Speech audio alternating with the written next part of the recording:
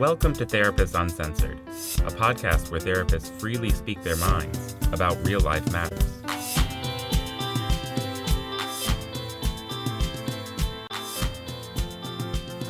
Welcome back to Therapists Uncensored. This episode is number 14, and we have a very important and exciting announcement, which is that we started in the beginning of September of 2016, and we have just hit our 10,000th download. So thank you so much for your support and for sharing and for listening. It means a lot that we imagine as we're speaking that there's actually somebody out there. And we're in 51 countries and 49 states. So we often ask to hear from you and to certainly give us feedback. And I imagine we might get a couple of letters from today's episode because it is about big feelings after the election and how to deal with those at family events. Without further ado, let's roll it. Welcome back to Therapists Uncensored. I'm Sue Marriott, and I'm here with my co-hosts, Patty Allwell. And I'm Ann Kelly. And you guys, this is a tough one, is it not? It's been a heck of a week. It has been. I think we're all feeling a little heavy and moved and open for discussion, but a little pensive. Right. Probably like most people right now. We are sick to death of talking about the election, and yet also we keep, almost like a loose tooth, you keep touching it to make sure it's still there. I heard the use of social media described like a hairball in the drain, like it's disgusting, but you kind of have to keep poking at it and try to get it out. Like we can't quite not get off of social media, maybe, but in other words, we're saturated, yet we're not finished processing it, so we have to talk about it. Right. And I think we've decided as a team that it's a really important topic to talk about, especially right now, right before the holidays, because a lot of us are heading home and there's going to be disparate views all around the table. It reminds me of the Adele video, if no one's had a chance to visit I thought about that too. That's hilarious. The Adele video. And if you haven't seen last year's SNL, we'll put it in the show notes. We'll put it in the show notes. You have to see it. But everybody's, from my experience, and in my case, everybody's a little pensive about going home, no matter who you voted for and how you're feeling. And so it seems like a really important time to hit this topic and do a reach out about it. And a lot of times, even when you're on the same team, let's say you and your husband or wife or partner or sister or whoever is still on the same team, and one person is enraged about it, and maybe the other person doesn't want to hear about it and is tamping them down. So there's lots of different ways that we can get into interpersonal conflict around post-election big feelings. Oh, yeah. And so this is torn apart friendships. It's impacted, families, and it's a macro thing in this nation, but it's a very micro thing in families and friendships and bosses and coworkers and people on Facebook. Yes, believe me, all the unfriended and who got friended and tough stuff. So in today's episode, we want to do just we want to be very focused and focus on something positive, which is let's try to understand some of these big feelings that are going on, because we think that the more you can understand them in yourself and perhaps then in other folks around you, it's going to equip you to make good decisions about sort of next steps. We're not going to try to tamp anybody down for what they're feeling, but just empower you with understanding. Actually, that can free you up to act if you feel compelled to act in a less reactive way, in a deliberate way that can be maintained. And then, in addition to understanding it, we really want to address the particular interpersonal piece where families and friends, what to do with these big feelings and how to channel them, basically, and for the most not productive. To shame each other for having different views. Well, actually, that launches us right into one of the first topics. There is a piece about this that one of the things that we want to do, again, I keep talking about big feelings, and this is a podcast about self-regulation, understanding the neurobiology, and understanding, more deeply what we're feeling. So right now, even, for example, in lots of work settings, for example, that are usually very calm and mild, if these subjects get brought up, people either want to tap them down and not talk about them at all, which is understandable, or for fear, because if you do talk about them or identify yourself in one particular camp or the other, that it may alienate you. And Or it in fact has alienated It you. has, It's not that's even, exactly for right. some, it's not even a may, and that's what we're talking about. There's a lot of people splitting here in individual relationships. So we're talking about the divide, not only in the country, but the divide very Or personally. in your neighborhood. If In your if you neighborhood. live in Lubbock, Texas, and it's all red, and you put up your blue sign, it's very frightening. And we're recording from Austin, Texas, which is a very blue town, and there are plenty of red hearts and minds that don't feel safe with all these crazy liberals around. So what about that? You mentioned shame. That's one of the things we wanted to talk about, is being able to differentiate between what you're feeling, like some of the feelings of fear, rage, fright, which is different. Yeah. General anxiety about what's going on.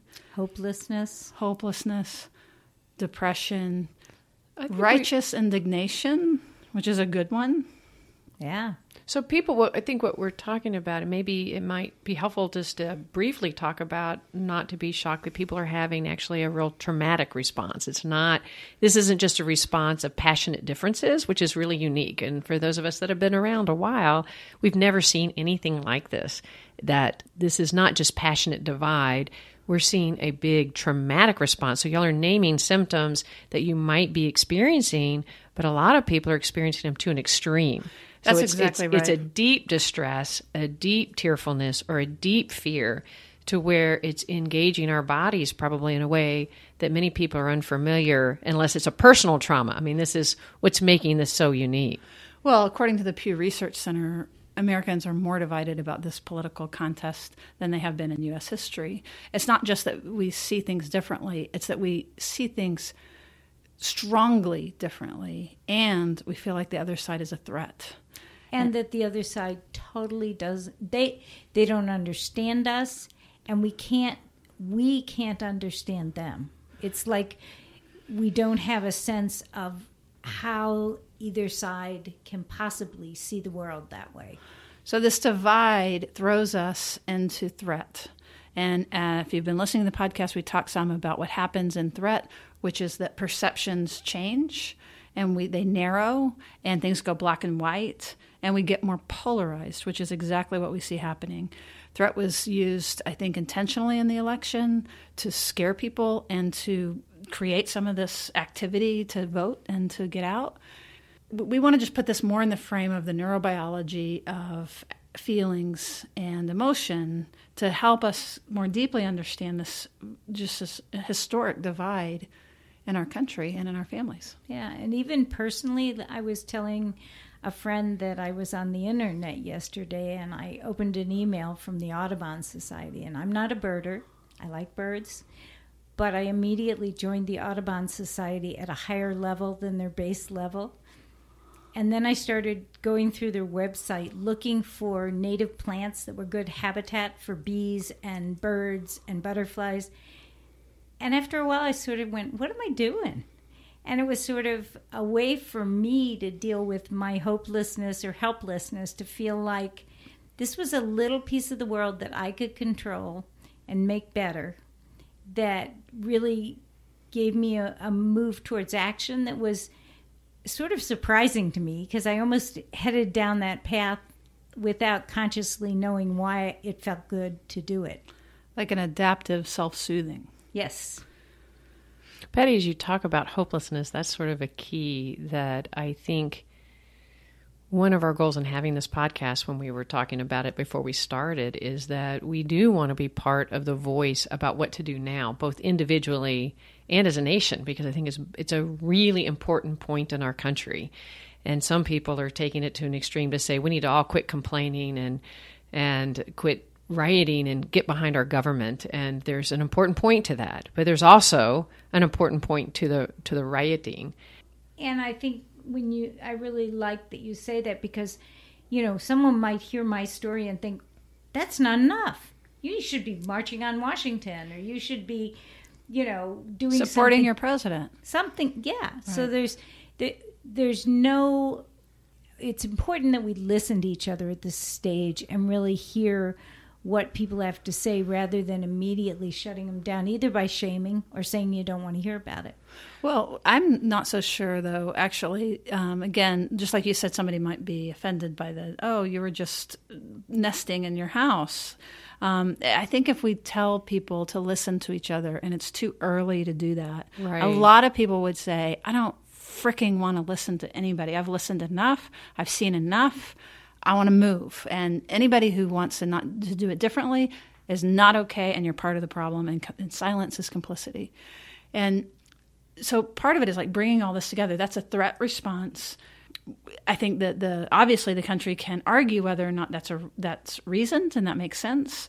But it is part of what we want to understand is those absolutes are threat responses, and we can stay in threat. What we want to do is, like, if you just feel, even as we're talking, you might be getting a little bit, I think it's hard even as we're sitting here looking at each other. It's such a incredibly powerful topic. And the more, in order to like sort of channel our power, if we can understand what's happening better inside of ourselves.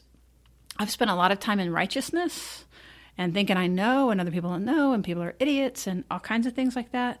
And that's a useful place to be at times. And I might want to and part of what I'm speaking to is there's a group of people that are going to be right there that are probably listening. And I'm with you. I'm with you, hon. We're together. And I found it helpful to just see it in a continuum of that's an important space. But I don't have to stay there, but I might want to stay. The more that I can more deeply understand, righteousness is a safe place to be. I don't feel very threatened if I feel righteous. Now, I might not be very discerning about difference and about being aware of how I'm coming across other people or things like that, but I sure do feel better. And that's not, we're not knocking that right now. Well, No. especially not, it's a really good point, Sue. And the thought I was thinking about earlier is, Patty, that when we feel helpless, that it's a really scary feeling. And I think that's the trauma I hear in people right now is this fear and their helplessness. They don't feel like they have a voice.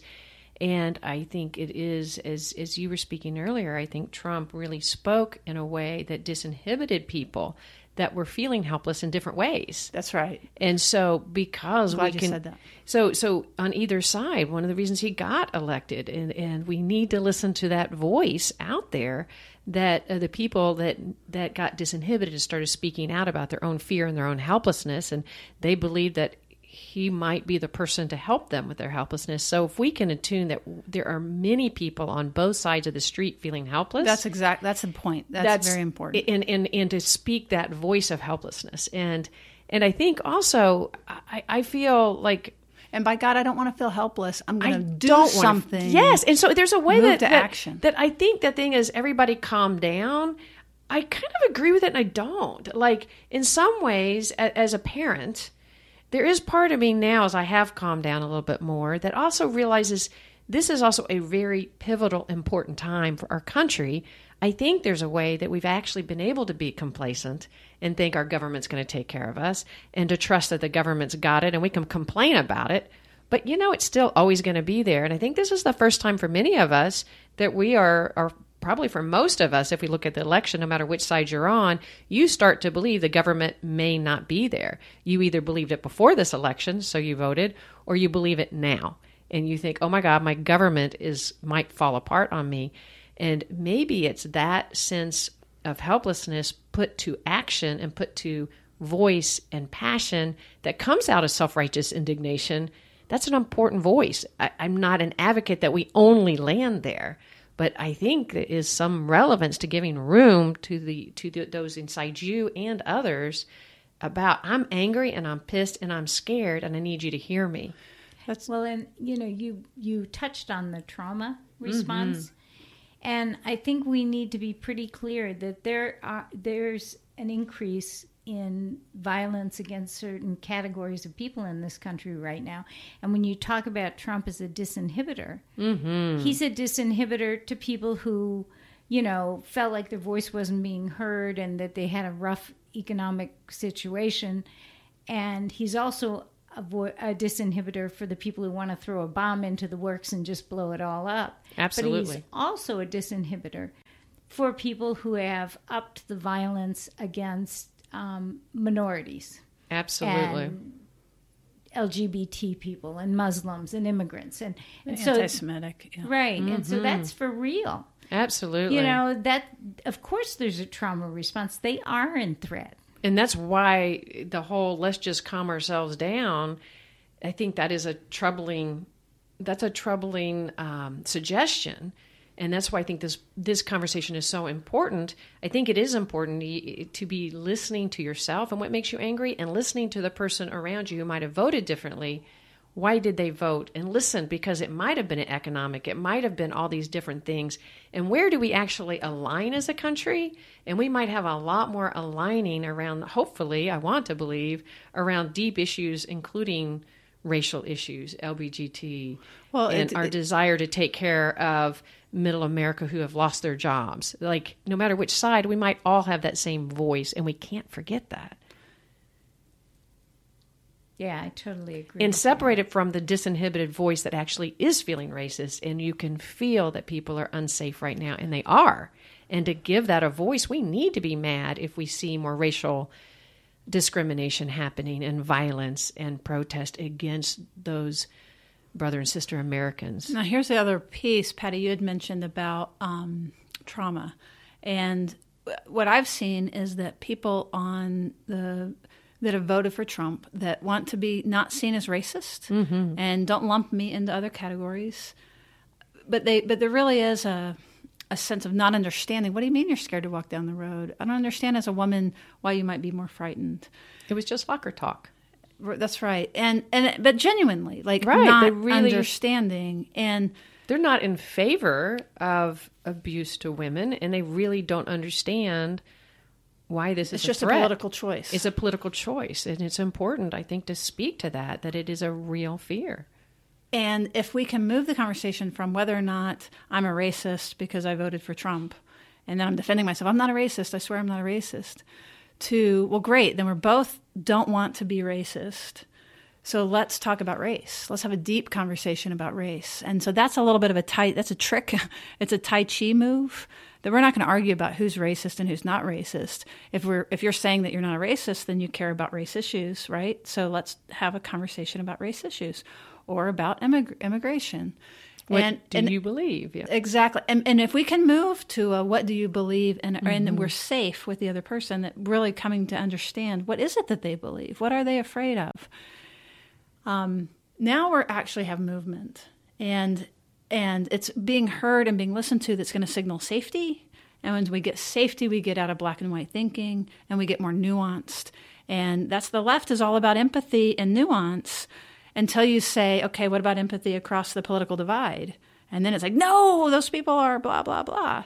And that's really true, isn't it? And but empathy is empathy.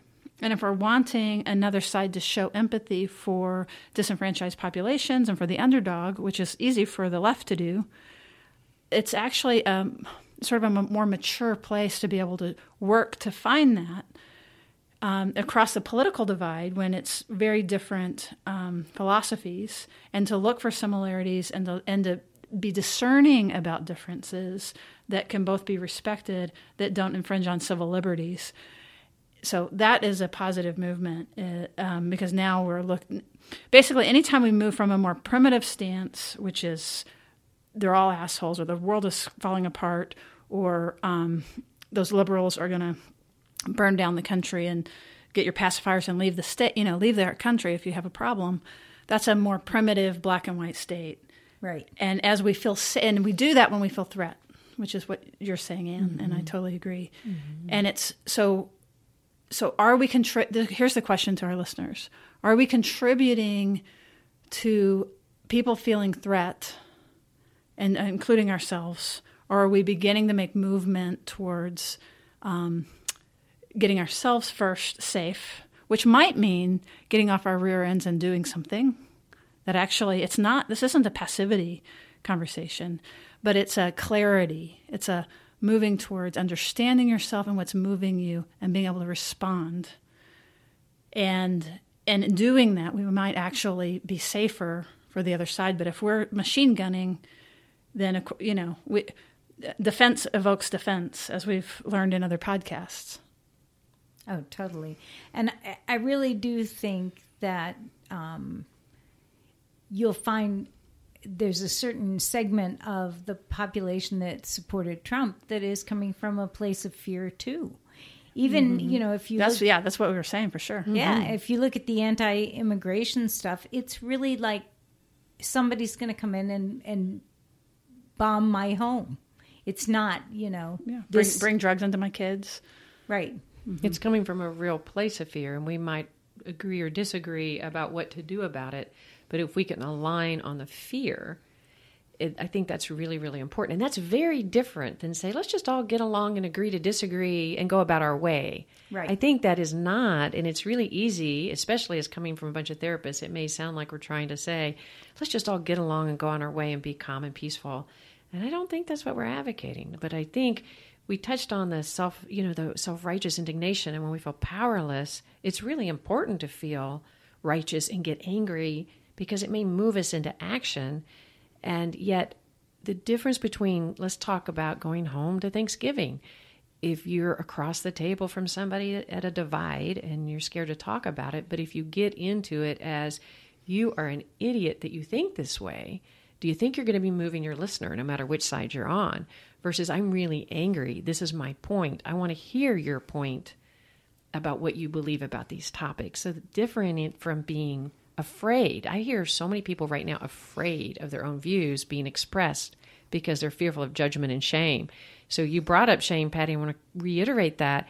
How do we listen and be angry without then shaming you're an idiot for feeling that way rather than I'm angry you feel that way? Absolutely. And I want to challenge your thoughts. And can you hear why I'm afraid? I want you to hear that. And that's a different response when you're talking to a family member. Well, I heard a wonderful suggestion from someone today, which is ask permission to have the conversation. And then if it gets out of hand and you think it's getting destructive, say, well, maybe we can't have this right now. Because your family will be around for a long time. And this administration or any administration won't be. That's exactly right. Like, we don't encourage cutoffs in general.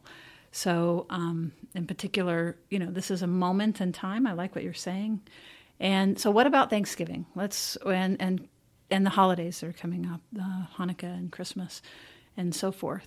What are some of the suggestions, you guys? Let's give our listeners some good take-homes. I think one that you takeaways, take home. Don't go home, maybe. I don't know. Don't throw the pumpkin pie. I think the first suggestion I would make is to be very self-aware about what's going on inside you. Because if we're not aware, then we're going to go home and we're going to kind of throw it out. I like to sometimes describe that we feel so much inside that we throw up on other people, and then we feel much better.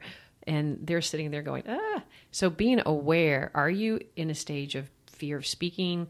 Are you in a stage of indignation? Are you in a stage of depression? Are you in elation? And like being self-aware so that you don't, and then allowing yourself to know that you're different from the other people rather than assuming people should be in your same space. And how can you know that? Like a lot of times when I do feel more indignant, I think I'm fine and other people have the problem. So it's hard to be aware of my own defenses. But a clue for audience members, if you're anything like me, who can be dense at times, is that if you don't care how you're coming across, then you feel very impatient. If you aren't able to stay connected to your listener. So I have feelings, but if they're more important than hurting you, then it's probably a sign. It's fine. I mean, that might be fine, and it might be what you choose to do. So no judgment there. However, if you, with this notion of self-awareness, just know that the more primitive, that's a lower brain place to be. And I guess if I could draw it up, what I would like for folks is that you do a quick scan. It's like, okay, how, am I Fred Flintstone right now, or am I Gandhi? Where am I in my brainstem? If the more that I'm ready to just let it fly, as you're saying, Anne, and it's one directional, and I'll tell you how I think and feel, then we're a little bit more lower down, like kind of further in the cave. And again, that's fine. There's a reason for that. We still feel in threat, and it might not be the best time. We're not going to get at least a healthy dialogue. We're not going to be signaling safety as we talk from there. But if we can, and this is what you were talking about, is being angry, yet also be able to be connected to the other person and be aware of how you're coming across, then you're a little bit higher up and closer to your neocortex, a little more relational, and that probably is going to make the conversation, is going to signal safety for your listener.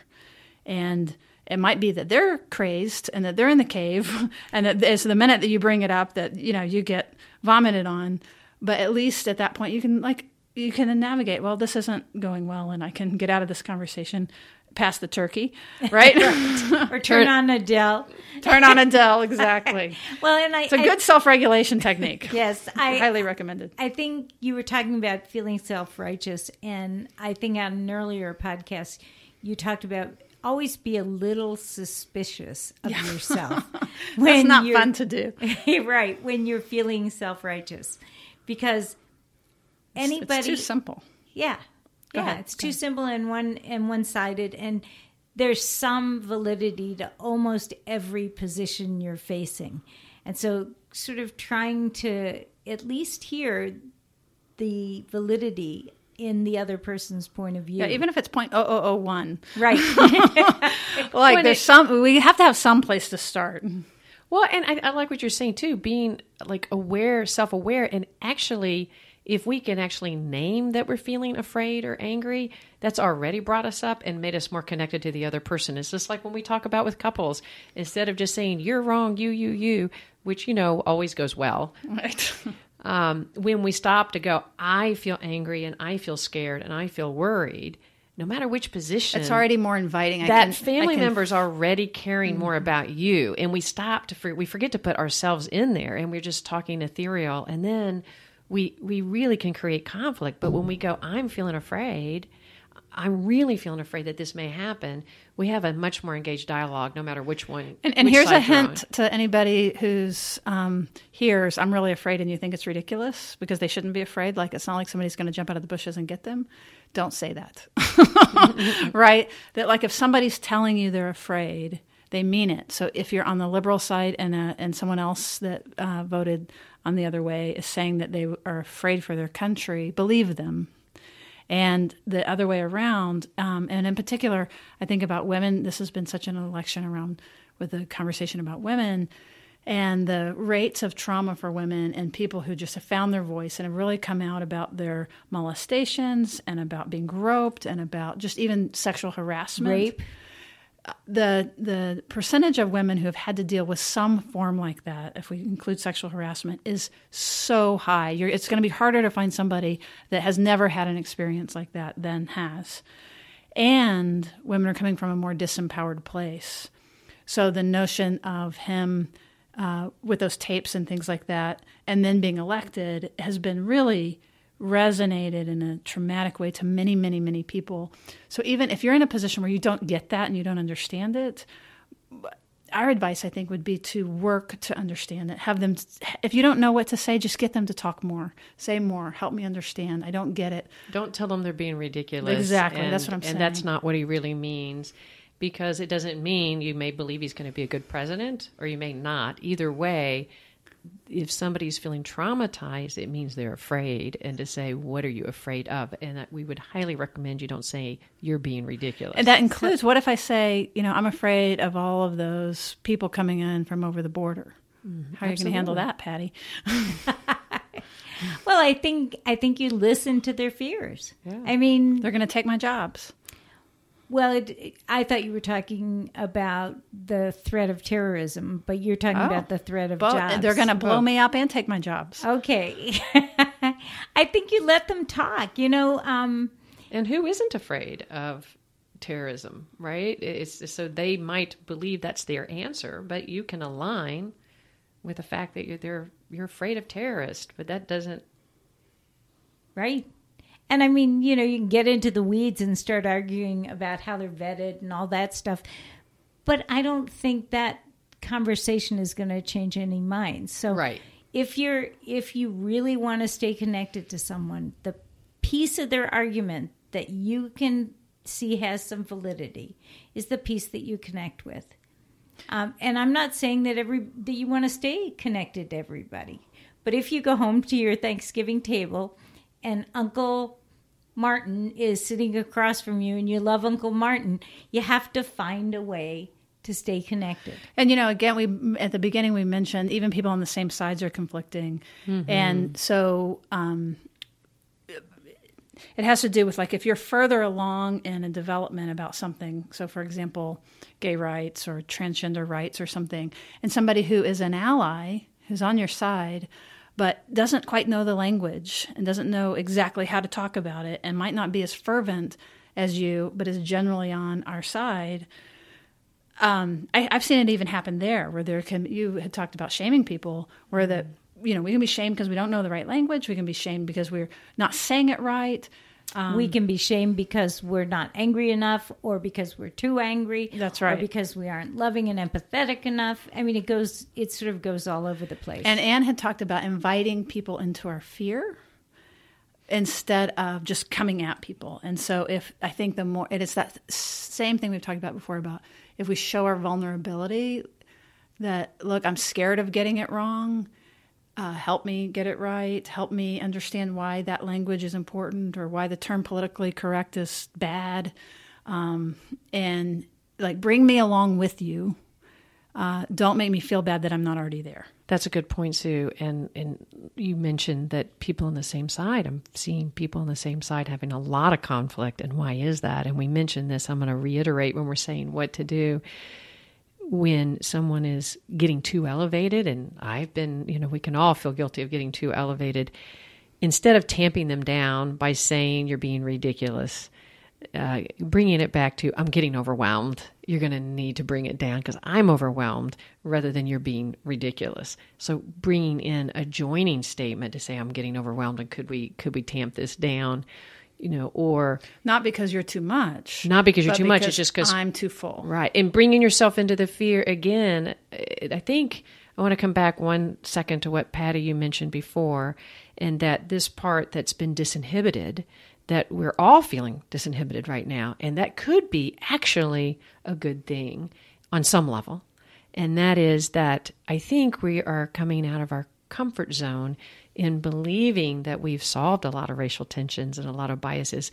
And it's almost shocking to some of us to see it emerge to the level it is. So I want to believe that in bringing that out and seeing it, we might actually be able to intensify our voice against something and I think the most important part is to not divide into left and right and not to divide between Republican and Democrat, but to let's unify when we do see these forces that are disinhibited and they actually are showing racial bias and tension and violence, that we as a group all together, no matter who you voted for, really stand up and say, wait, I could be for Trump, but I'm not for that. And I could be for Hillary, but Trump's our president, but I'm not for that. And can we unify around that? And so when you go home for Thanksgiving, when you have someone going, but you're ridiculous because you should feel this way, to say, stop, wait, do we agree? Could we agree that we don't believe that people of different nationalities should be treated poorly and treated violently and shunned? And could we agree we need to do something about that? Oh, no. I can imagine Uncle Martin going, hell no. Right. And I'm an American. Right. And Uncle Martin might. And then that's not where you're going to join forces. But Aunt Sarah might, in fact, be able to say, I want to vote for Trump, but I agree that we should not be alienating and showing violence to African Americans all across the country. Thank you for listening, and we hope that your holidays are wonderful and that you find a way to navigate these rough seas at the Thanksgiving table. You can find more information about Therapists Uncensored at www.therapistuncensored.com. And in particular, we'd really love for you to join our email list so that you won't miss any of the goodies that we'll be offering. Thanks for listening. Thank you so much for listening. And if you're still with us, that means that you have probably found something worthwhile to stick with it through the podcast, because I know everybody's very busy. And if that's the case, we really want to ask you to go to your podcast player and please rate and review us. That really helps us out, and it gives us the feedback that we need. And also it lets other people know that you find this of value, and that's helpful to us. Now, coming up, I just want to do a teaser. We've got several really great interviews scheduled with some leading experts. I mean, by leading, I mean really leading, some of the grandfathers of interpersonal neurobiology. Actually, they might be insulted by that. Let's call them the fathers, the originators, truthfully, and some other really compelling experts that I think you're going to love. So stay tuned, and we will see you next time. Therapist Uncensored is Ann Kelly, Patty Alwell, and Sue Marriott. Cameron Lindsay edits the show.